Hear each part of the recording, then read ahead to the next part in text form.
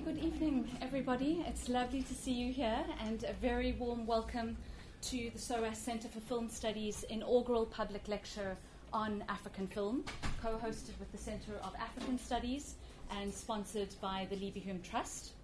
And I'd like to say a big thank you to Angelica Bashiera, Anna Demutis, and Ponciano Bimini for all their help in putting together the organisation of the event tonight.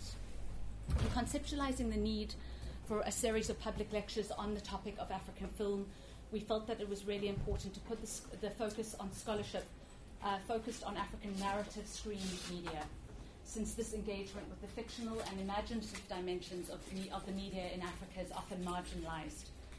Furthermore, because of the inequalities in academia itself, where an unjust hierarchy often persists between the Euro-American world and many African contexts, particularly in terms of the sites of scholarly publication, we wanted to highlight the vital and groundbreaking work being undertaken by film scholars based in Africa. And we are extremely privileged and honoured to have as our first keynote speaker Dr. Leteko Modisane, who has travelled all the way from Cape Town in South Africa to be with us tonight. So thank you so much, Dr. Modisane, for your generosity in doing this in the middle of a very busy term for you. Dr. Modisane is a senior lecturer in the Centre for Film and Media Studies at the University of Cape Town. He earned his PhD at the University of the Witwatersrand in Johannesburg, and he was until recently a lecturer in the African Literature Department at Wits University. His scope of interests includes repertoires of symbolic representations in the contemporary political public sphere in South Africa. He's currently writing a book on Nelson Mandela as a cinematic and televisual subject, and he is the author of South Africa's Renegade Reels, The Making and Public Lives of Black-Centered Films, which focuses on the public lives of iconic black-centered films in South Africa from the colonial to the post-apartheid eras. I can't think of a more appropriate person to deliver this inaugural lecture on African film, which is why we invited Dr. Modisane. His work has re-envisioned South African and African film studies, breathing new life into what Kenneth Harrow has lamented as sometimes old and tired formulas. Dr. Modisane's work is so effective since it speaks directly to a paradox that has been central within the history of a certain kind of African cinema that can be summed up by something that Hubert Balls, a former director and founder of the Rotterdam Film Festival, once said, which is that a film that is not seen is dead. Dr. Modisane does this by exploring Warner's concept of the public in contexts where, as he puts it, circulation may be a limit. In this way, Dr. Modisane's work also has groundbreaking potential for global film studies in the ways that it takes us beyond what Julianne Burton has critiqued as imminent film criticism, that is film criticism that remains wedded to interpreting only the film text itself. Instead, Dr. Modisane moves us to think about the public lives of films, in other words, about film's complex relationships to much broader discourses and events. In a very sophisticated way, then, he's helping us to answer that old but vitally important question, which is, can films change the world, and if so, how can they do that? So I think I speak for all of us when I say we are delighted and extremely grateful to be part of the ongoing public life of Dr. Modisane's own work. And what will happen tonight is Dr. Modisane will speak for about 45 minutes, and then after that we are very honored to also have with us Dr. Kali Coetzee, the editor of the Journal of African Cultural Studies, which is one of the leading journals in African studies, and a quite revolutionary journal, I have to say. And Dr. Coetzee will give a response to Dr. Modisane's lecture, and after that we'll open up for questions from you all and discussion, and after that we'll have some wine and snacks and we can keep talking in a more informal way. Okay, so thank you. Without further ado, I would like to pass over to Dr. Leteko Modisane. Thank you.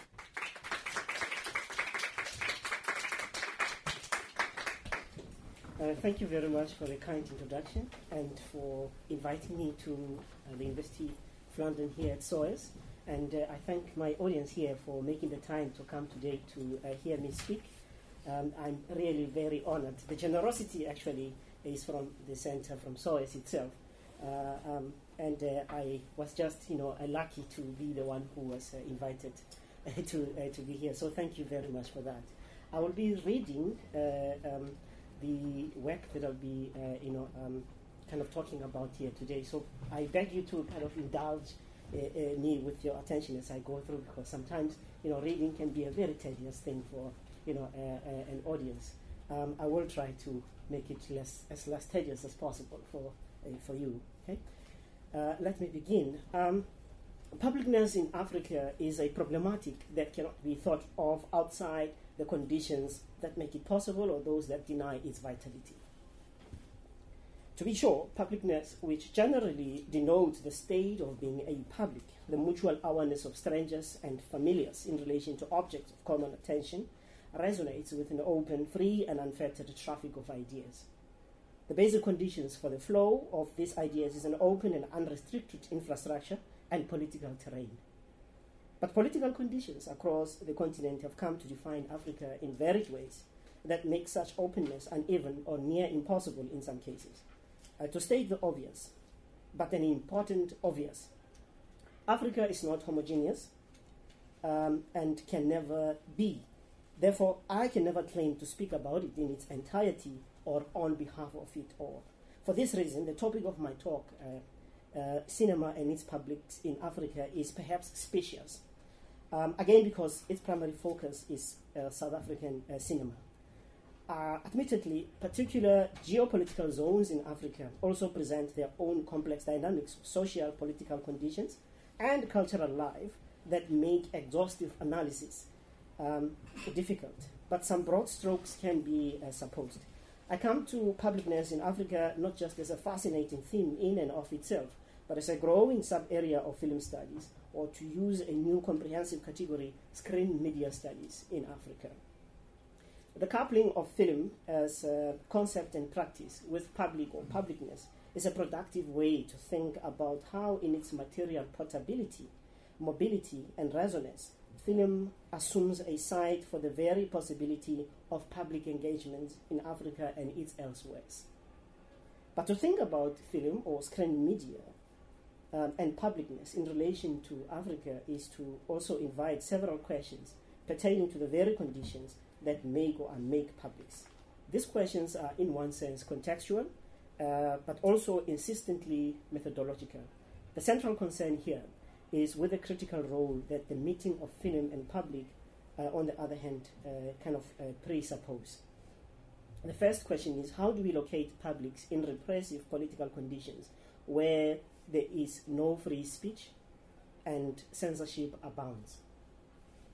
How do we define the critical in public critical engagements? How do we read the critical in public critical engagements with a modicum of objective humility that the standardized academic syntax may sometimes allow? What methodological challenges come into view in the advent of conventions of film narrative and aesthetics that are not in keeping with the established conventional types in Africa? For instance, do films pose the limits of their own publicness on account of their aesthetic shortcomings? Or is it the question of whether and how films of any type are implicated in the catalyzing of public reflection in Africa? Tough questions, but this obviously cannot be exhausted in one single talk. But I make an attempt to show that their provocation do find a response in the making and public lives of some films in Africa. I will discuss film or cinema and publicness mainly in relation to Comeback Africa, made in 1959, and Mapanzula, made in 1988, and practices that are broadly reflective of African dynamics. These films were, one way or another, practically rendered illicit by the apartheid state, that is Comeback Africa and Mapanzula. I will show that cinema is both reflective of publicness in relation to African experience and serves as a catalyst for what I have called public critical engagements. Such reflections, I argue, present different types of publics that are invested in contestation over the continent's image, visions of its post-colonial present and future. Now, methodologically, the very nature of film as concept and practice is as material and an abstraction, as a perceptual presence and mimetic absence, demands more than exegetic attention. Being a heterogeneous modern phenomenon, film is a form of text that variously oscillates between the abstract and the concrete. It is therefore incumbent upon scholars to read African films with sensitivity to several aspects of its nature, that is, in ways that exceeds its narrative or purported voice of its significations. Mary Masilda, whose 2007 fascinating work called African Carmen, Transnational Cinema as an Arena of Cultural Contradictions, points to another refreshing approach and methodology, in the study of African cinema. It examines, and I quote, how African transnational diasporic cinema speaks to different discursive audiences on the basis of contextual analysis of one transnational film and its mediated reception in the home country and abroad, quote unquote. The work is an illuminating acknowledgement and a demonstration of the expansiveness of the public discursivity of cinema. It surfaces different communities of discourse in Senegal and abroad, into which African Carmen entered, and the debates that ensued after that. Publicness of film is also sustained in the scholarly field thanks to a forthcoming and interesting doctoral study by Christine Singer. The study's consideration of, and I quote, power relations and ethics informing the production of youth-focused South African narrative films and television programs made after 1994 and their role in creating publics, quote unquote, means that Singer's work broadens the conversation around publics and motion pictures in Africa. It shows in part how new media convergence facilitates screen media's creation of what she calls, after Laura Berland, intimate publics in South Africa. Now, in my own work, South Africa's Renegade Reels, the making and public lives of black-centered films, I show that a category of films that I've called black-centered serve as catalysts of public engagements or for public engagements on blackness and other related themes. I would like to speak about some of these films today as part of a larger reflection of cinema and publicness in Africa. Theoretically, in the book, I drew on social theorist and literary critic called Michael Warner's theoretical explication of publics that come into being in relation to texts that circulate. And this is a concept I stay with in the present talk. Warner says, and I quote, without the idea of a text that can be picked up at different times and in different places by otherwise unrelated people, we would not imagine a public as an entity that embraces all the users of the text, whoever they might be. Often the texts themselves are not even recognized as texts, but the publics they bring into being are still discursive in the same way, quote unquote, Warner, 2002. Now, the idea of a text is grasped as a publicly apprehended object which obtains at the point of public engagement with its meanings or significance. Therefore, text is an object that has complex effects. It both engenders and inherits discourse. However, this effect can only take place through circulation. Yet, for Warner, no single text can create a public, nor a single voice, a single genre, even a single medium.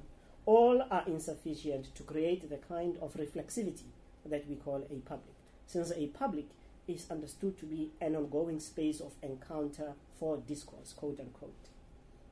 It follows then that circulation is essential to the publicness of texts. The films I examined in the book are Comeback Africa, a film which was made clandestinely in 1959, and it's one of the first significant cinematic engagements with black identity and modernity in South Africa, very critical of the apartheid system, and also a pioneering film when it comes to the representation of black subjectivity on film in South Africa. Udeliwe, made in 1975, was indirectly produced by the apartheid state's Department of Information through a subsidy scheme. It fell under what was called the B scheme for African language films, which differentiated it from the A scheme reserved for Afrikaans and English language films. The scheme required that in a film, a minimum of 75% of the dialogue must be in an African language. Such films were, however, generally directed by white filmmakers. Now, the interesting thing about Udeliwe is that it was produced by the state. In the 1970s, the apartheid state became a filmmaking state. alongside interest in ownership of media, for instance, buying newspapers. The present company called Naspers, media company called Naspers in South Africa, for instance, has its roots in that conflation of state interest in media and private interest of some of the white minorities back then. So when you watch your DSTV in South Africa or in Africa, we have to kind of not forget the kind of interlinks between the its privacy as a media conglomerate, and the state politics that made it possible. So film was also implicated in the way apartheid was trying to present itself to the world.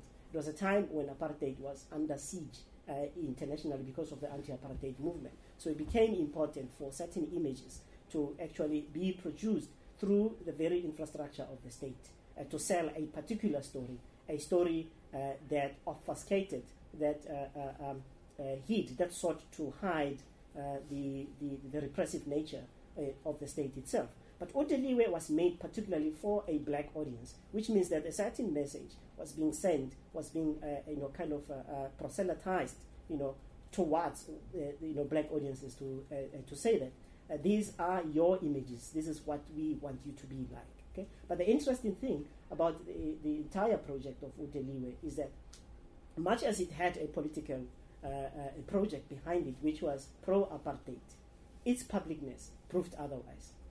It became a popular hit with audiences in South Africa, with black audiences in South Africa. And in a way that then spoke very much to the awareness of the black audiences about certain things in the film and how they relate to their own lives in the 1970s at that time. For instance, the image on the left here, my left, is of Cynthia Shange, who was the kind of central protagonist in the film itself. A woman, a black woman, a protagonist in a film in the 1970s in South Africa. Quite progressive on its own, but at the same time, again, interesting because she was a beauty queen. Therefore, there was something about her as a figure of a particular kind of modernity that somehow black people saw as worthy of kind of embracing. But embracing it in a way that did not resonate with the expectations of the apartheid state in its production of Udeliwe itself. So this is just one example of how these films, with their own kind of projections, were actually undercut by a particular kind of publicness that was also related to the awareness or alertness of audiences to their own conditions, political conditions, kind of social circumstances, and what that meant, the importance, the significations, of that for them. Mapanzula, made in 1988, was an overtly anti-apartheid engagé film about a petty gangster in the context of the 1980s political unrest in the townships in South Africa. It presents a militant filmic idiom in the tradition of fat cinema theory and practices. The post-apartheid film, Fools, made in 1997, reconstructs the historical will of the late apartheid era by representing a 1980s township in a manner that revealed levels of violence among the black township residents themselves. The narrative of Fools revolves around the rape of a young woman by her teacher and the injustice of patriarchal attitudes towards her ordeal. Going back to Mapanzula, another very interesting kind of installment in South Africa's film culture at that time. Also part of the subsidy scheme coming from within the apartheid, kind of cultural machinery.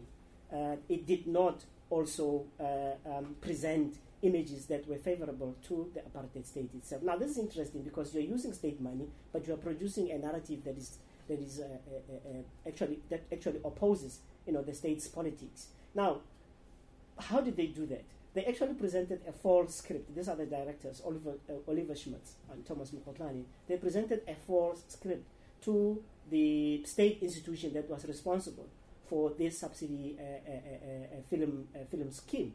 A film about gangster. The script was about gangsterism in the township and stuff. But by the time they shot the film, the film went to production, it was something else. It had all kinds of political references and idiom, an idiom that can also be traced to third cinema in a way, because it was about protests, for instance.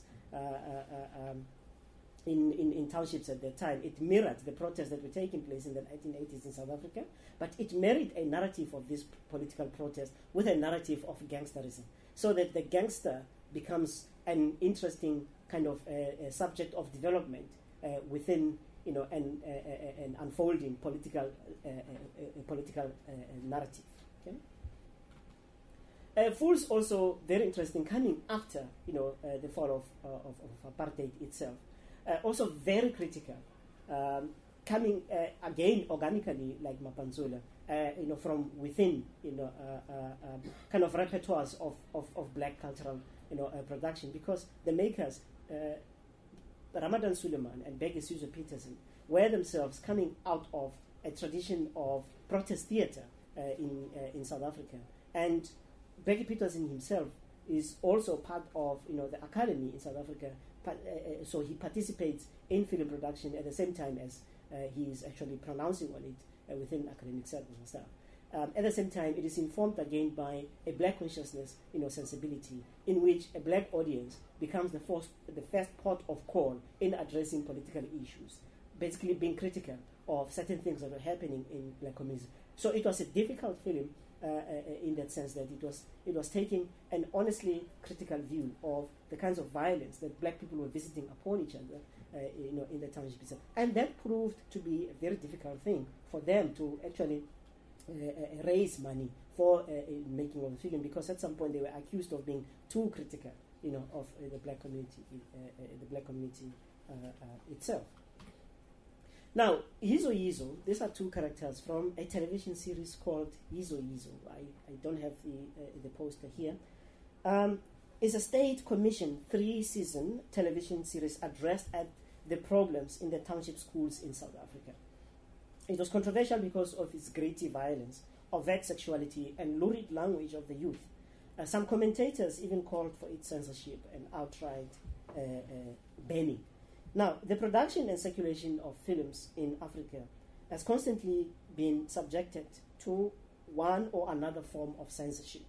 This is a moot point in the consideration of the tension between publicness and censorship.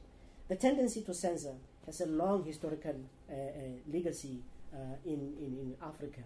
For instance, the film Flame by Ingrid Sinclair, the Zimbabwean film, about the participation of female combatants in Zimbabwe's Revolutionary War for Independence, also caught controversy when it was released. According to Andrew Westdale of the newspaper The Mail and Guardian, at the time of its release in 2007, when it was premiered in South Africa, and I quote, "Despite the filmmakers getting script clearance before or from Zimbabwe's Minister of Information, the government seized sections of the film before its completion on the grounds that a rape scene was pornographic. Then the Zimbabwean War Veterans Association demanded the film be banned as it portrayed women soldiers being raped by comrades, quote unquote." Now, when you think about the statements or the excuses for banning, the film, you come across a very, very kind of interesting narrative. A narrative that hides as much as it reveals. Okay, so you've got a nationalist discourse that is kind of the premise of the Zimbabwean state, politics, war veterans, and state functionaries themselves, coming from a history of a revolutionary war against colonialism, saying that there is a rape scene in the film and it's pornographic. But we know that the very presence of a female soldier or a female combatant, to be more precise, in the film as actually central protagonist in the depiction of the Revolutionary War on its own is a moot a point, because what it does is it marginalizes the common narrative of the male as actually the central figure in combating colonialism, or in the fight against colonialism in Zimbabwe. At the same time, the film is produced by a white female filmmaker, which on its own did not sit well with the nationalists themselves. So in a way, the point really that I'm making is that at some level, the production of films do attract censorship as a result of their own kind of political positioning and circumstances of, and sometimes circumstances of of their production in Africa, and that on its own then goes on to shape the kinds of publicness that that they bring into being. In the post-apartheid era, censorship has kind of lessened somewhat, but rare in the case of film. For example, there was a film in 2013 which was released called Of Good Report, about a teacher who has a sexual relationship with a minor girl. However, and in a more general sense, the regime of censorship in a way threatens to envelope South Africa because of the so-called secrecy laws that the South African state has proposed, and that civil society in South Africa is kind of is opposing. And that on its own, I think has kind of important ramifications or implications for publicness, publicness in relation either to film or media in general.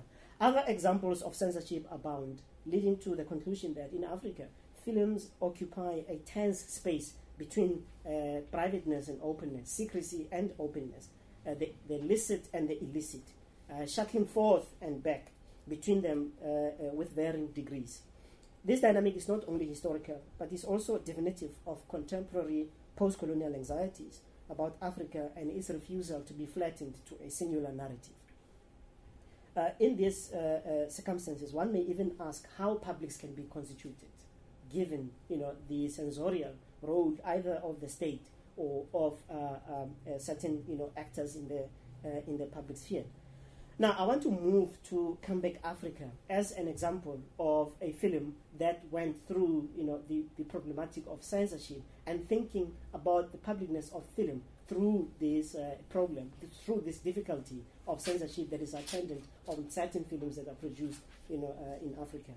Alert to the risks posed on the film Comeback Africa when it was shot, the director of the film smuggled the most politically explosive footage out of the country, lest the authorities discovered and confiscated it. Comeback Africa was not circulated in South Africa at the time of its release. It was a de facto banned film that only re-emerged in that country in the 1990s when apartheid was on its knees. The political conditions of its making were generally unwelcoming and simply closed off, the public space. So, due to state repression in South Africa, the film could not be possibly shown there. Yet, even the circulating the film outside South Africa proved very difficult. Rogosin, the director of the film, could not secure an opening in New York in 1959 because of the high exhibition charges and the large backlog of films waiting to be shown there, nor were the film's aesthetics and subject matter in keeping with the conventions of conservatisms of the larger commercialized circuit. So predisposed towards critical engagement through cinema and failing to register the help of major cinemas in that regard, Rogosin resorted to independent exhibition through his newly bought Bleecker Street Cinema in Greenwich Village, New York, which has been retrospectively called a kind of university of film by Robert Downey. Rogosin, who came from a wealthy background, bought the 200-seater cinema with the aim of showing Comeback Africa. The opening of the cinema was an attempt at a cinematic public sphere which was fertile for what Negt and Kluge called autonomous organization of experience. The gambit, it appears, was to conjure out of the cinema's patrons an engagé public, charged with sustaining the momentum of the exhibited film's provocations. Therefore, the theatre's vision unequivocally altered the relationship between cinematic viewership and the physical space of the cinema. So both in terms of their configurations as theaters for new independent films and through the films they showed, Bleecker Street and another cinema called The New Yorker, where the film was also shown later, explicitly encouraged public critical engagements. With its showing in marginal venues, Comeback Africa entered what can be called an oppositional or transitional public sphere, a transnational public sphere of avant-garde film thought and practice. This is evidenced by the take-up of the film by some film scholars and practitioners within the U.S. Academy and film world. On its release in Venice and later Greenwich Village, New York in 1959 and 1960 respectively, Come Back Africa attracted the attention of the mainstream press in South Africa. And that is very, very interesting development. The views expressed in these newspapers reveal the extent of Come Back Africa's aberration in that country. The Rand Daily Mail, for instance, denied Come Back Africa any claim to rational sophistication and instead reduced it to bias and emotional outbursts. It accused Come Back Africa of being part of a communist onslaught or a conspiracy against South Africa at the time. Now, the charge of bias was recirculated in another mainstream English language newspaper called The Sunday Times in a review titled Ace Liar Hoaxed South African Police While Making Film, now using it to besmirch the Union abroad. Thus, the mainstream press in South Africa was concerned with the political comment of the film and its implications for capital and the apartheid state. The newspaper's inclination for setting opinions and carving out their public is suggestive of a publicness defined by containment and not encouragement of public debate. That is an example of a highly censorial, a kind of a political public sphere. So since the film was not circulated in South Africa and yet attracted mainstream press attention in South Africa, Come Back Africa had become a virtual text.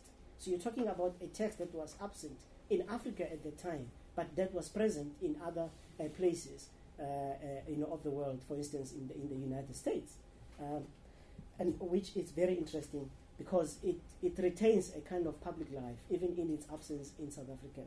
This means that as a material object, the film became secondary in the generation of its own publicness. In their desperation to counter the film, the newspapers attempted to contain the publicness of Come Back Africa along racial and class lines, yet they rendered Come Back Africa's publics unpredictable and infinite. This is simply because the newspapers made possible the generation of other visual scenes of encounter with the film. And consequently, their negation of the film did not go as far as they prompted a significant response from a co-writer of the film in the form of Louis Nkosi. Writing in a locally based leftist monthly called Fighting Talk, Nkosi took critical note of the newspaper's comments. Now, Fighting Talk began life as an anti-Nazi newspaper in 1942, a mouthpiece for Homefront League of the Springbok Legion, a servicemen's association. At the time of Nkosi's writing, it was the organ of the Congress Alliance until the organization was banned in 1963.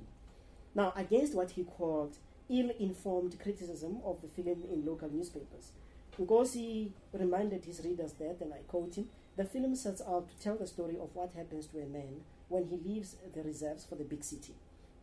It does not pretend to be a documentary on the housing problem in the Union, nor was the producer obliged to vindicate the government. This is in response to the newspaper. Mainstream press has charge of exaggeration in the film. Nkosi questioned whether it was still possible to exaggerate about such a grossly misgoverned, misinformed, and misdirected country, quote unquote. Now, in registering his experiences and thoughts on the film to Fighting Talk, Nkosi closed whatever remained of its secrecy and rendered it public. His repost constitutes a notable tendency in which a film artiste avails the film's aspirations for publicness. Now, that Nkosi wrote at all is interesting because he transformed himself from an interlocutor in the film into its public textual function.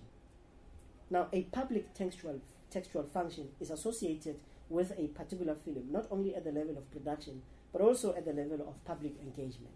As a film's public textual function, Nkosi has kept alive the texture of the film's production circumstances and made the critical projections of the film part of its extended public life. He exploded the neatness with which the state sought to silence black publics in South Africa. Through Nkosi, Come Back Africa gained a foothold that was critical for its publicness in South Africa, and that allowed it to undermine the restrictions of its circulation. Nkosi's role in the film's circulation points to the strategic import of film crews in the enhancement of the publicness of films produced in repressive conditions. Ngosi's review brought the film closer to the public and discursive heat of 60s South Africa. It invited a critical appreciation of a text which, though it was not available to the readership of Fighting Talk, was presented as key to the challenge of the apartheid system. It can be surmised, therefore, that Comeback Africa left a public critical imprint germane to the readership of Fighting Talk. This generated a significant space of discourse for a readership that was already grappling with the political challenges of apartheid.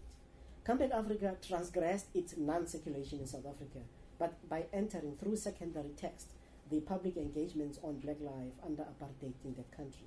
Thus, the film also illustrates Warner's point that the concatenation of text through time creates publics. However, the novelty of Comeback Africa is in drawing attention to the relation between transnational circulation, publicness, and the local non-circulation of text. Now, in this scenario, the cinematic publicness of Comeback Africa was constituted chiefly through its transnational circulation and the local circulation of the text it generated. It is the distinction of Comeback Africa that it animated critical public engagements in a country where it had no circulation.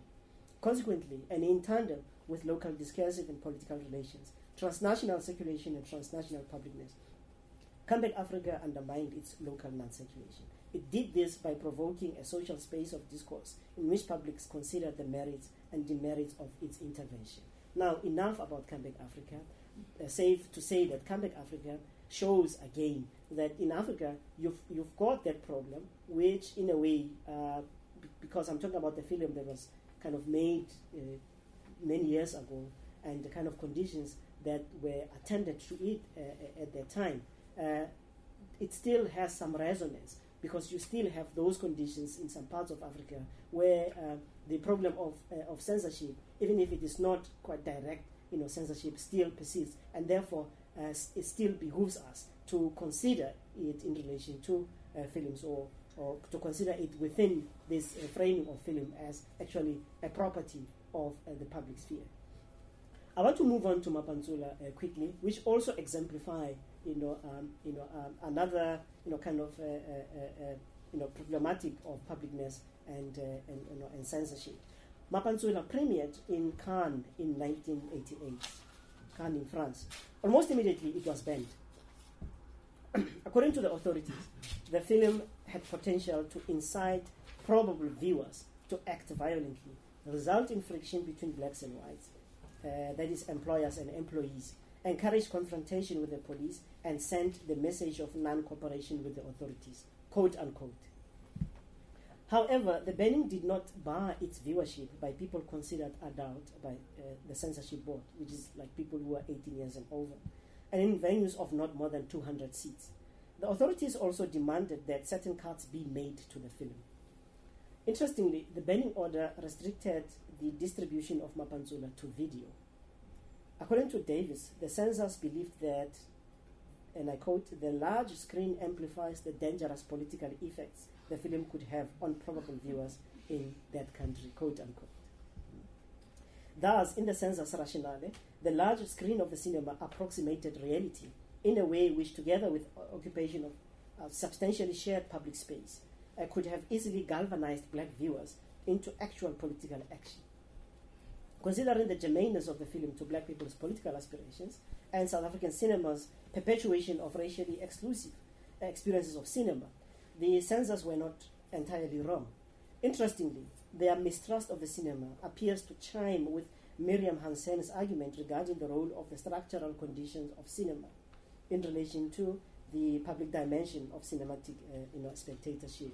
Because with Miriam Hansen, when you think of cinema, both as film and structure, where people are viewing films, you are one jump from seeing film as actually a form of the public sphere itself.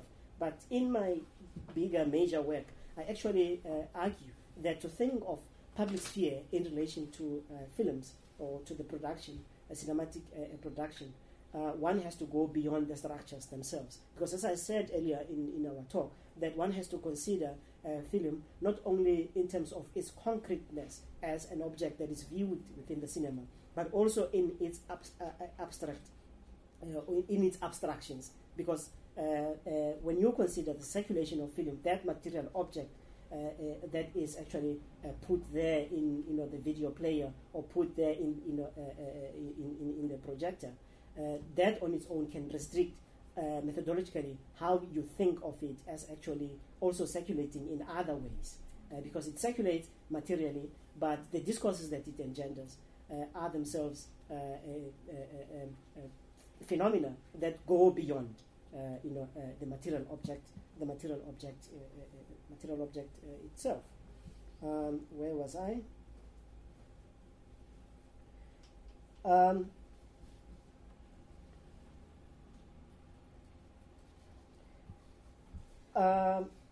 Interestingly, the mistrust of the censors that is the mistrust of the censors of cinema appears to chime with Miriam Hansen's argument. That I've made that point. However, a cinematic culture in the apartheid period was racially segregationist and the structures were unstable. This suggests uncertainties about its capacity for autonomous organization of experience. That is, by autonomous organization of experience, I'm using Knecht and Klug. These are German theorists of films and television, and the public sphere, in which they are thinking of public sphere as being able to carve spaces in which people or a whole kind of citizenry are able to move away from the kind of narratives and spaces that are kind of officially convened, and the kind of discourses about themselves. And they do it in a way that is independent, it's autonomous, and they relate to their own life circumstances in a way that is not dependent on, or is not premised on the kind of epistemic structures that are attended to the very discourses that stem from the state or other hegemonic forces. So this suggests uncertainties about cinema's capacity for autonomous organization of experience, that is South African cinema, particularly for an oppressed urban black proletariat.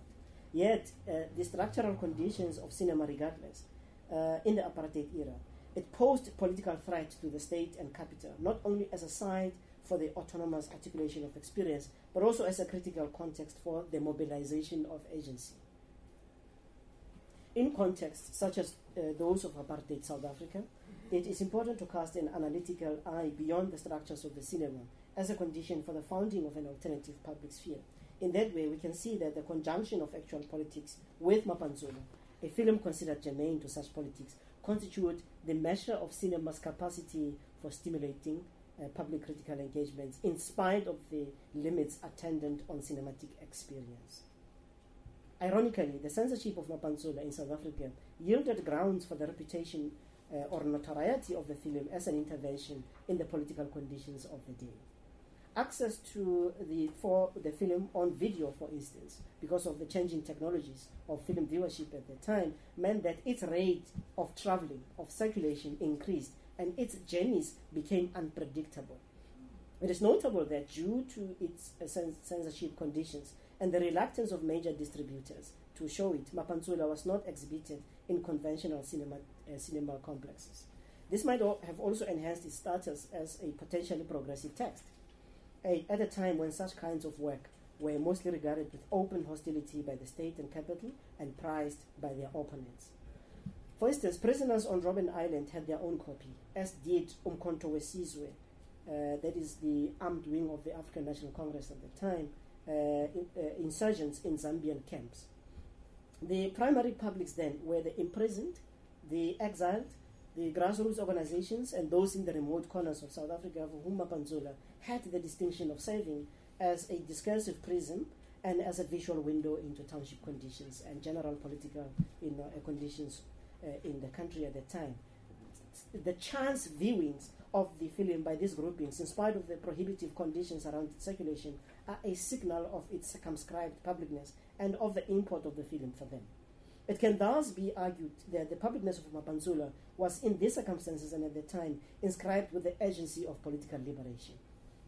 As such, the film's resonance and stimulation of actually existing political resistance constituted the discursive horizons of its initial publicness. It can be surmised that the film's unplanned clandestine distribution, and conditional banning are significant in that they played a constitutive role in its publicness. This is a publicness in which the film's militant gestures were critically appreciated within and against the actually unfolding militant character of the organizations and groupings that accessed it. A debate over the film between two exiled members of the ANC evinces this observation. Between 1989 and 1990, significant public engagements of Mapantsula occurred, in the course of which the liberation movement wrestled with the idea of the political import of the film in the anti-apartheid struggle.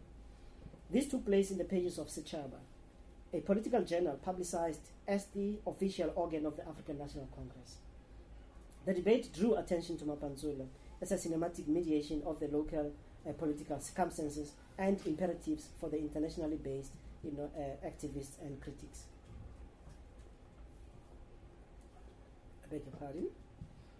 Ralph Mzamo, then exiled member of the ANC and a cadre of Umkhonto weSizwe, praised the film as a positive contribution to the fight against apartheid. He contrasted it to earlier films whose main thrust, he argued, was a reflection of, and I quote, bourgeois ideological conventions in marginalizing the blacks, distorting their culture, and being economical with historical fact, when not downright derisive, quote unquote, Mzamo in Sechaba. Now, for Mzamo, Mapantsula nonetheless was, and I quote, a piece of naive integrationism, quote unquote, which simply replaced the white heroes with the black ones. In respect of gender, Mzamo saw women as adjuncts in a narrative that was mainly about the exploits of a male hero, a gangster genre convention. The thrust of his argument was that the film's projection of the black hero manifests an undesirable vision of cultural decadence and a lack of organizational control, quote unquote. Very key points, and that we can trace back to the political vocabulary of ANC cadres at the time. Cultural decadence, organizational control, stuff like that. Now, another cadre, a comrade of Ralph Mzamo by the name of Thando Zuma, an ANC activist writing from Lusaka, challenged Mzamo's views. For her, the significance of the film lay in the last scene when Panic declined to cooperate with the police. In contrast to Mzamo, Zuma found the substance of the film in the outcome of Panic's altercations with the police and not the replay of his lumpen lifestyle outside prison. In Zuma's view, Panic's exploits were a narrative illustration of the conspicuous extent of apartheid effects on even those who were outside the relations of production. Zuma resisted the interpretation of Panic's actions as more than a natural reaction that results from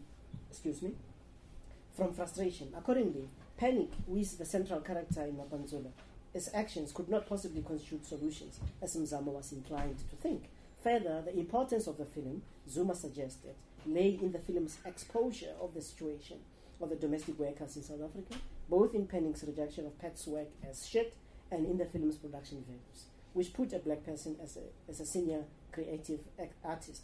Zuma also commended the film for going up a step further than Cry Freedom, which she suggested, and I quote, romanticizes white liberals, quote unquote.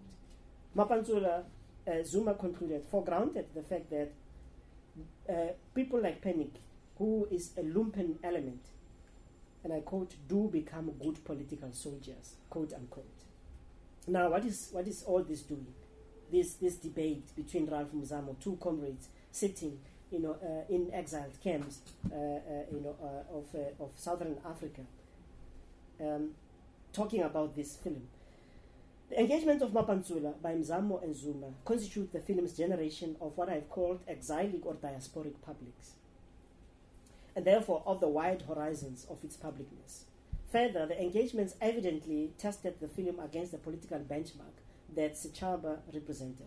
It is also notable that Mzamo's reading of Panic as a hero in the scheme of gangster genre conventions was made through a perspective sensitive to gender. And quite significantly, Mzamo and Zuma's observations consistently reduced Panic to a conflict according to which he could either fulfill revolutionary heroism or remain politically impotent. A difficulty in dealing with Panic's potential of fulfilling the roles they assigned him is also manifest in the arguments presented. This suggests that the engagements are not neatly defined through the film's resonance with the anti-apartheid struggle, but actually show how the film opened up other perspectives that destabilized the certitudes of the struggle itself. Therefore, the engagement showed that the publicness of the film was also defined by its capacity to generate reflection over social and political certitudes of what it means to be a good political soldier, what it means to be black. We have seen in the above how banned films do call publics into being in ways that were not anticipated. And of course, I'm talking about Mapanzula and Comeback Africa, and not always with the benefit of watching them. Thus, and ironically, censorship or difficult circumstances of exhibition have an effect on the degree of film's public critical potency. I now turn to the fecund culture and industry of popular videos, which also present its own drama of publicness. This gives another example of policing of production of moving pictures, not too remote from the impulse to censor films, as we have seen with the likes of Mapanzula, Comeback Africa, and Flame, thereby marshalling how film ought to conduct its role in the post-colonial public sphere. The indefatigable reader of Nollywood films and film culture, Onukome Okome, has provided a useful map of the engagements of Nollywood, which I read as being exemplary of the problematic of publicness as it relates to film in Africa. Okome shows two broadly irreconcilable sides of arguments over the efficacy of this industry and film idiom. Though they occurred in the 1990s and early 2000s, these pronouncements resonate in the present. For instance, you can see, for instance, on Okome's citation of a character called John Afolabi, whose readings of the film Battle of Musanga in 2013 asserts it as a literal confirmation of the jaundiced Eurocentric views and European hegemonic myths about the underdevelopment of Africans, quote unquote. In one camp, the Nollywood naysayers, that is the two camps. Remember, these are two camps that Onukome Okome is talking to, and that I'm referring to here. The Nollywood naysayers and their supporters took a dim view of Nollywood. One of its lights, by the name of Ademola James, a former head of Nigeria's National Film and Video Censors Board, infamously declared in 1999 that Nollywood projects, and I quote, negative images that cast Nigerians in a bad light. Occultism, cultism, fetishism, witchcraft, devilish spiritualism, uncontrolled tendency for sexual display, bloodiness, incest, violence, poisoning, etc., etc., are negatively based themes that portray the people of Nigeria and the country in a bad light to the outside world, and therefore ought to be censored, quote unquote. The spirit of and direction of James's sentiments have survived into the 2000s, as shown by the Zimbabwean writer and filmmaker Titi Dangaremba's 2004 assertions on Nollywood. She is also quoted in Okome's study as saying that Nollywood films lack depth and artistic and technical quality and range, quote unquote. In addition, Dangaremba decried a lack of intellectual exercise, engagement, and envisioning of the future in these films. That this public include filmmakers such as Chief Eddie Ukboma in Nigeria and other practitioners in the field of film in Africa has led Okome to conclude that they place Nollywood against celluloid films of the 1970s, which they prefer. Their motivation for their support is the political theme and aesthetics characterizing such films, that is the celluloid films produced in the 70s, 60s. On the other hand, Nollywood filmmakers have taken a clearly oppositional position against critical opinion on Nollywood, such as being represented by the likes of Ademola James and Titi Dangaremba. In a section called Nollywood Writes Back, in his work on Nollywood and its critics, a famous article by Okome, he points, for instance, to a Nollywood video maker called Charles Novia, who says, and I quote, "We tell our own stories, and I can attest that they are well received by our own people and are more accessible to them than the celluloid movies shot by your generation years ago." That is the generation of some of the filmmakers of the 1970s, which we never get to see, quote unquote. So basically, Charles Novia is at the same time as is taking a kind of oppositional view to criticism of Nollywood, is also criticizing, the established conventional films, of Africa for their lack of accessibility and kind of cultural high-handedness. I have revisited Okome's mapping to illustrate further some of the conditions under which film in Africa labors, and that also serve to as de facto conditions by which they may be considered in relation to their publics. These are conditions of censorship, of popular cinematic post-colonial idioms, vying for space against a hostile, and generally elite opinion. In South Africa, it was apartheid. In Zimbabwe, the entrenched hyper-masculinist nationalism. And in West Africa, an elite posse of established filmmakers, state functionaries, and the university-based education strata. These remain in place in varying degrees in Africa today.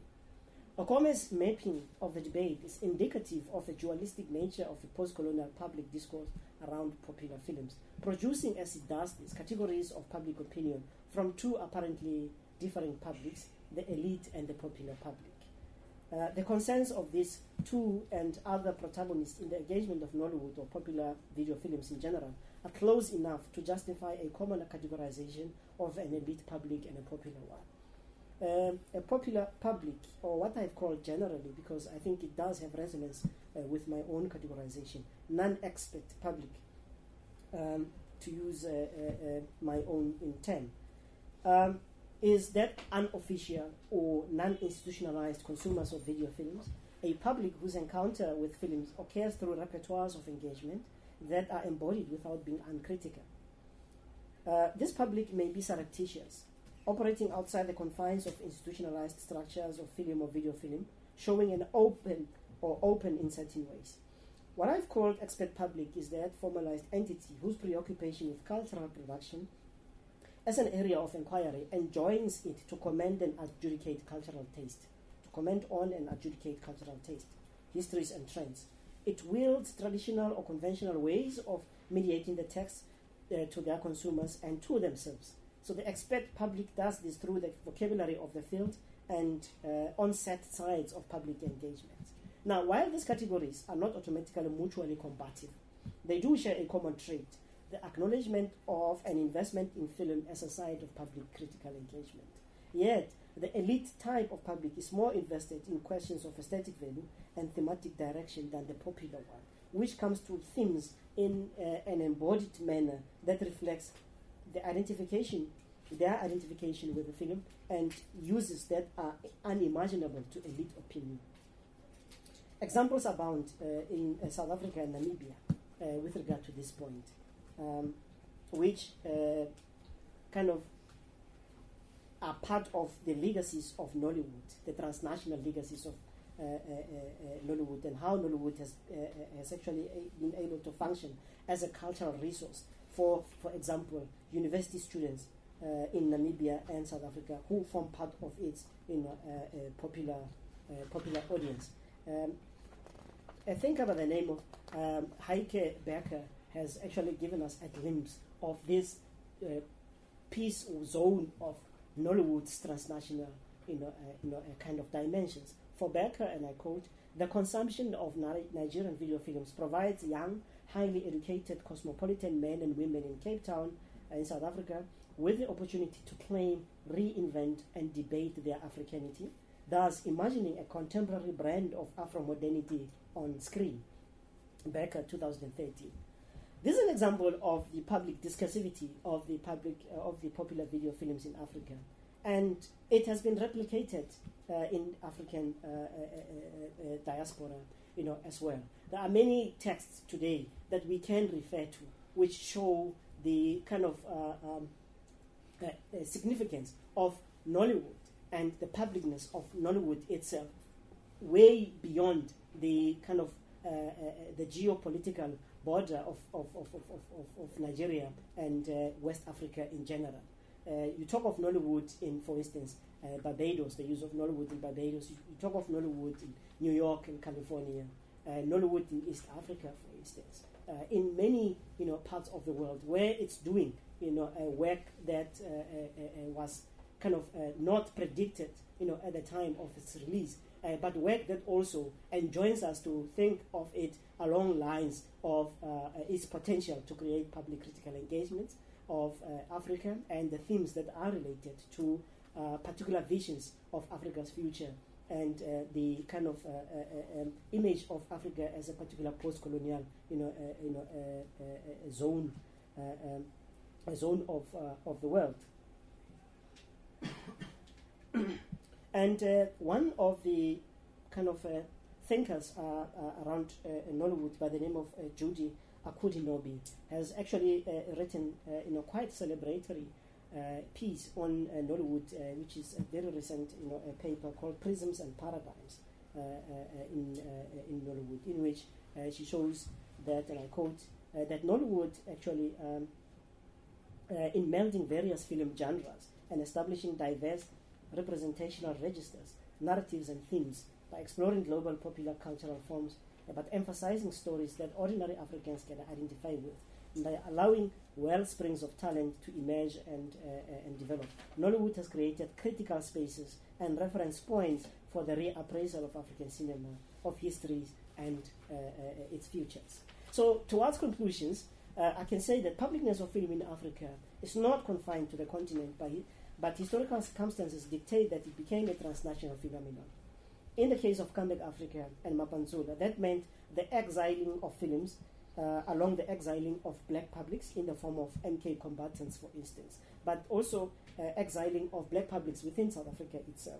This is an issue that can be thought of as historical. However, the political imbalances or instabilities in Africa and sometimes disagreements mean that we have to think about film in a way that is dictated in part by factors different from the conventional open viewership or publicness.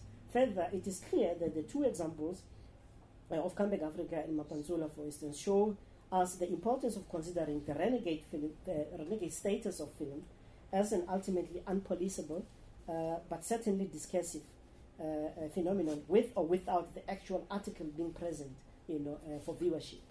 Methodologically then, the publicness of film has to be approached in a way that admits of its discursive expansiveness that is not always, or that does not always enjoy the requisite availability of the film itself.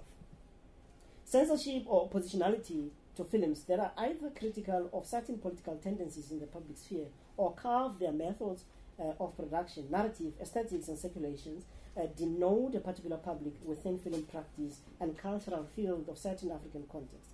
However, their existence only shows the multidimensionality of publicness in relation to film in Africa. The Nollywood story points to Africa's refusal to being pinned to a singular narrative and similar kind of way of thinking about publics. Video films actually are responsible for certain public discursivity that, parallel to the conventional and institutionalized film practice, produce cultural discourse of Afro-modernity and are used in myriad ways that are important for their publics in Africa and elsewhere. Methodologically then, Nollywood or popular video films bring into view popular publics that are not any less critical, but actually encompass a critical publicness that is more embodied and presents its own discursive repertoires at a level that normally when we think about rational critical discourse or the rational critical tendency in political public sphere or in the public sphere in that Habermasian sense, we do not really kind of reflect on, especially because when we think about non-elite publics, we hardly think of them as actually rational critical in their own ways. So in a way, methodologically, it's important that we acknowledge that there is more than one way of being critical. And when you think of the publics of Nollywood, or some of the publics of Nollywood, particularly of the popular type, we have to go a certain way to expand our own understanding of the rational, critical, and not necessarily pander to the established Habermasian sense of it. For instance, the kind of what I've called an embodied but rational, critical, kind of, publicness, also shows that people actually do acknowledge and are at the same time critical, in their viewing, in their appreciation, of these films, but in a way that does not necessarily follow the repertoires, the syntax, and the vocabulary of academic or expert publics. I will stop there. I thank you.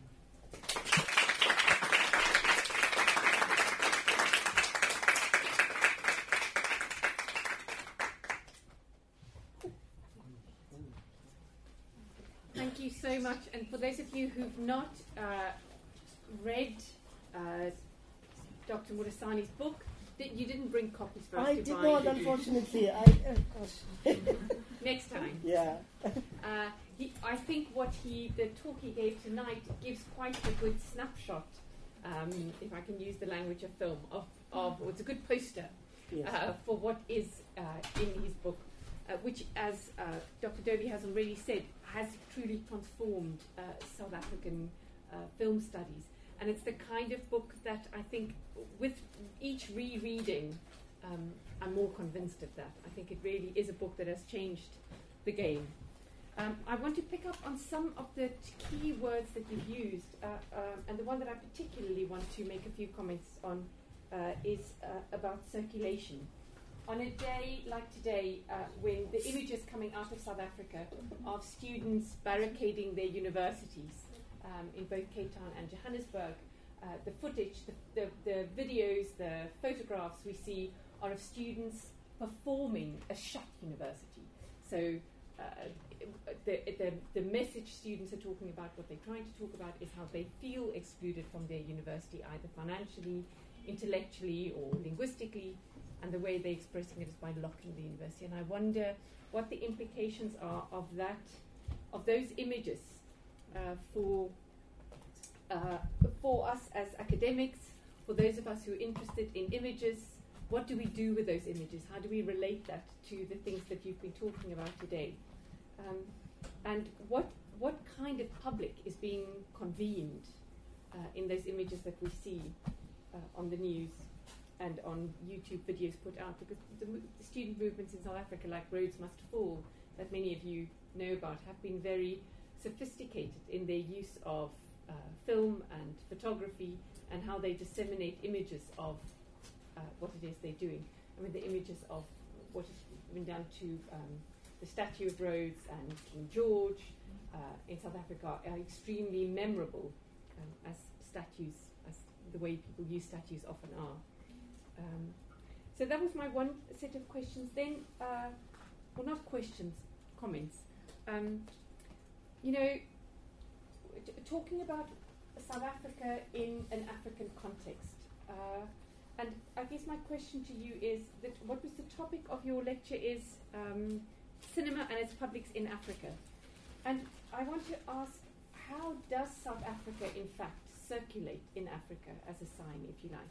It's very clear to us how South Africa circulates in Hollywood, where even the story of Nelson Mandela becomes a white-centered story. You know, there's the way in which South Africa is absorbed. But I wonder, how does South Africa circulate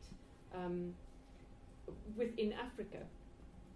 What is South Africa to Africa, and what work does South Africa do in and for Africa in the way that it circulates as a, I don't know, what was the word you used, as a sign or as a figure? And then my third set of questions had to do with, again, with circulation, and to do with the circulation of knowledge. So when one sees the kind of statistics of publication coming out of Africa, the statistics vary between 90 and 95% of all academic publishing coming out of Africa, coming out of South Africa. But then what those statistics don't reveal is that many of those articles are written not by South African-born Africans. Just in the people you thank in your introduction or in your preface to your book, the number of Kenyans, the number of Nigerians, Ethiopians listed as collaborators and people who've informed your work. South Africa has a strange place in that sense, that many scholars, many academics from elsewhere come to work there, and so there South Africa also circulates in a peculiar way within a larger Africa. So let me stop, and then just one final thing to tie it all together. How do you think these various levels that I've pointed out of circulation feed into contemporary South African cinema, in particular as it sort of reenacts these circulations. You mentioned Mapansula, how easy it is in South Africa to do crowd scenes, because the lived reality is so similar to the thing that one is trying to present on the screen, a bit like Battle of Algiers. You're reenacting something while it's actually still happening. So just impressionistic responses to your wonderful talk, and I don't know how you want to run it, whether we open to the floor now or respond. That's up to Dr. Madusani. Would you like to respond to? Yeah, it's okay. I think I would want to respond to these provocations. These are provocations which, in one sense, speak to larger challenges that are outside the kind of film field as such, but at the same time do reference film field. For instance, the question of images and publicness in that strict political sense, where a public is out there to do something, to achieve something through protest, through certain repertoires, of political claim making. And when you look at the students, the images of students, themselves, of course they do resonate with certain periods in South Africa. For instance, the anti-apartheid period in South Africa and the international anti-apartheid movement here in London, in New York, and Australia and other pockets of the world as such. However, it is a kind of a publicness that South Africa has gotten used to. Well, somebody wrote once that South Africa is a protest-rich country. People protest all the time. In fact, on another note, somebody protested that these protests are just too much, and then perhaps we have to have a protest against protest in South Africa because they're just going, too far. But of course, on a more serious note, protests are important as part of the register, of course, of how people feel about certain kind of developments. But at the same time, they also reference, the continuing attempt to close off certain voices, from the public sphere via, of course, for instance, the controlling of institutions or institutional cultures. And I think it's very important in a way, because if people close off the universities, it means something must be very wrong. And what is very wrong in my humble view is that the very universities are not functioning as they should. They're not functioning as spaces, where dialogue is possible more than in any other space, where it is possible for what has been called rational critical activity to actually take place, to actually unfold without any fear. And that on its own becomes, again, another signpost of how the university has become so embedded in discourses that are not of itself, or that cannot be traced to the classical idea of a university as a space of ideas, and not as a space that is hostile to ideas, but as a space that actually has become, affined, to a certain neoliberal, a kind of a tendency that has seeped into its culture, that informs its hiring practices, that informs how to structure courses, that informs who gets into the university and who stays outside. These are very, very important questions, which, if they were addressed, by the university itself, perhaps we wouldn't be where we are today with regard to South Africa. So, in a way, the circumstances, leading to this protest are themselves responsible for the kind of publicness that they produce, and one cannot therefore apportion blame, on students and become a kind of judgmental, in that, kind of right-wing, manner that does not really, consider the political issues, on the ground itself. South Africa in an African context, how does South Africa circulate in Africa as a sign? Very interesting question, which I think is a question that one would need to reflect on some more, because actually it puts certain conceptual demands on one, and that would need one to consider, for instance, the kind of multiple ways in which South Africa sells itself to Africa.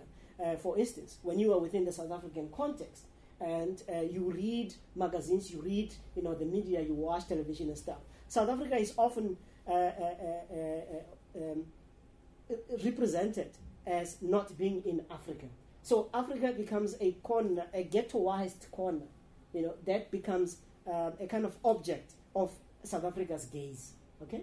So, and this is not surprising, because remember, we come from a period in South Africa has actually presented itself in those, kind of isolationist, insularities, where it does not see itself really as part of Africa. Because remember, the kind of discourse that informed South Africa, the formation of South Africa as a particular geopolitical, entity, was a discourse of whiteness, basically, of a white minoritarian kind of imagination, and that imagination has somehow seeped into the entire, kind of public imaginary in South Africa of the post-apartheid era in South Africa today, and it does not choose, racial lines or stuff. It's an imaginary that is shared, across. So, in a way, one can think of South Africa as a sign from the perspective of how South Africa itself views itself in relation, to Africa, for instance, and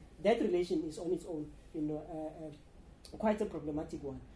Secondarily, we can think about it, and I think perhaps this also answers the later question that you asked about knowledge production and the fact that you've got many Africans who are not from South Africa and who are part of the production of knowledge in South Africa, in the sense that when you think of curricula in South Africa, you still have the same kind of curricula in most of the time that still panders to a particular, kind of episteme, and episteme that one can, without fear of contradiction, actually call colonial, and also Eurocentric. So that when one thinks of knowledge, one does not think of a very expansive and epistemically generous field that one can tap into and think about in those expansive ways. But you think of it only in particularist terms, but terms that have kind of their bias towards Europe, as a result. For instance, when you look at the curricula, these scholars, African scholars, for instance, the Makerele curricula that Mahmoud Mamdani has tirelessly, been working for, is something that is foreign, and not just foreign to South African Academy, but that South African Academy is actually hostile towards, and that is a problem. And in relation to how South Africa is kind of understood as sign in the entire continent, I think there are many ways of of thinking about this sign, this phenomenon called South Africa. There is no one singular way of seeing it in that way, and I'll tell you why. It was historically, for instance, South Africa has kind of been shifting politically and culturally from one pole to another. At some point it's an apartheid state, at another point it's a post-apartheid state. At some point it is part of a regeneration of ideas in the form of African Renaissance. At another point it has forgotten African Renaissance. It is seeing itself as an economic hub, and that is leading in terms of inciting the kind of neoliberal agenda on the continent. So you've got all these different phases of South Africa, and that, I think, also seep into how it is presented or presents itself in South Africa. I mean, there was a time when you were in Ghana and you were a South African, you would be embraced as a Mandela's child. So that being South African was affined to the values attached to Mandela himself. But today, I do not think it is still possible because, of course, of the changing and shifting contours of how South Africa imagines itself, and how the kind of ways or thought that images that it invites from other African countries.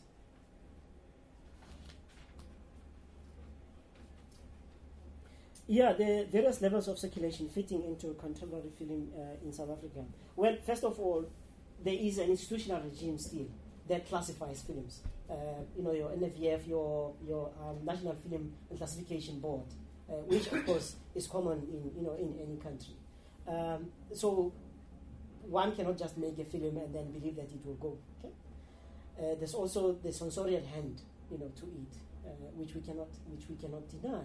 And of course, there are those moments when a film comes out and is accused of all sorts of things, like of Good Report, for instance, which was censored, actually for child pornography, or something of that nature. But at the same time, we have to acknowledge the fact that, unlike in the past, there are what you call online presences of discussion, of debate, and there are ways in which we watch film that can be regarded as being outside of that kind of institutional regime.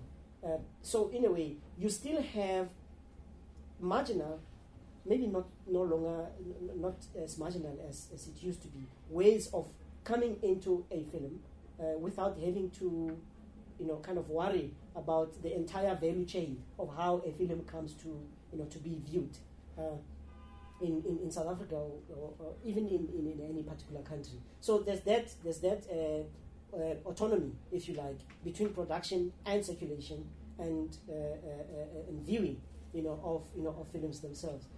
So in a way, censorship can be undercut by these, technologies, which may not be as new as they used to be, 5 years or so ago. New media, what is new about new media? That kind of question. But at the same time, again, censorship or the censorial kind of regime that I have considered in this paper is not necessarily the be and all of film and publicness in Africa or in South Africa in particular.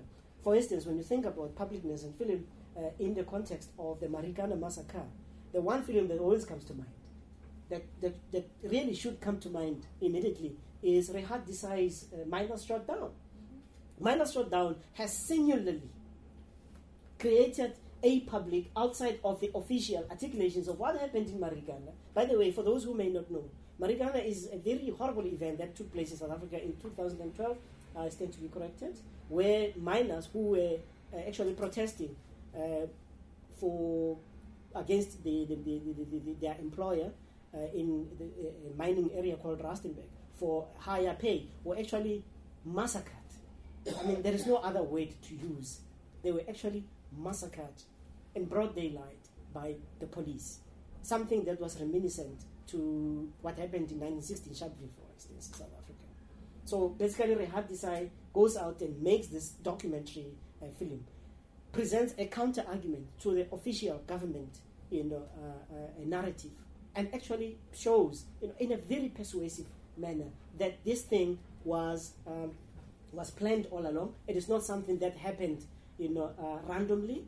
There are people who are responsible for it, and there are kind of historical kind of legacies that it can be related back to, and that actually make it less of a mystery than the government, wanted to make it. So with Miners Shot Down, you have that particular kind of publicness that is related, to film, but which, the distinction of which is that it is actually in the center of the political public sphere itself, in a manner that then makes us see that, in fact, when you think of film, you can actually see its very centrality, not its marginality too, but its centrality in the political public sphere in contemporary South Africa today. And that's what we are talking about. We talk about film and publicness in South Africa. And of course, there will be varying degrees or different degrees to which film can actually stake a claim or within the political public sphere in South Africa today. But Rehat Desai's film is one example that shows that what we are talking about here is not always a marginal form. It may have been a marginal form in the past or in certain circumstances, but here we're talking about a form that is very much mainstream, that is very central to how even opinion is formed, and the kind of public discursivity that comes into place. Thank you so much, Dr. Matusani. Yeah, can you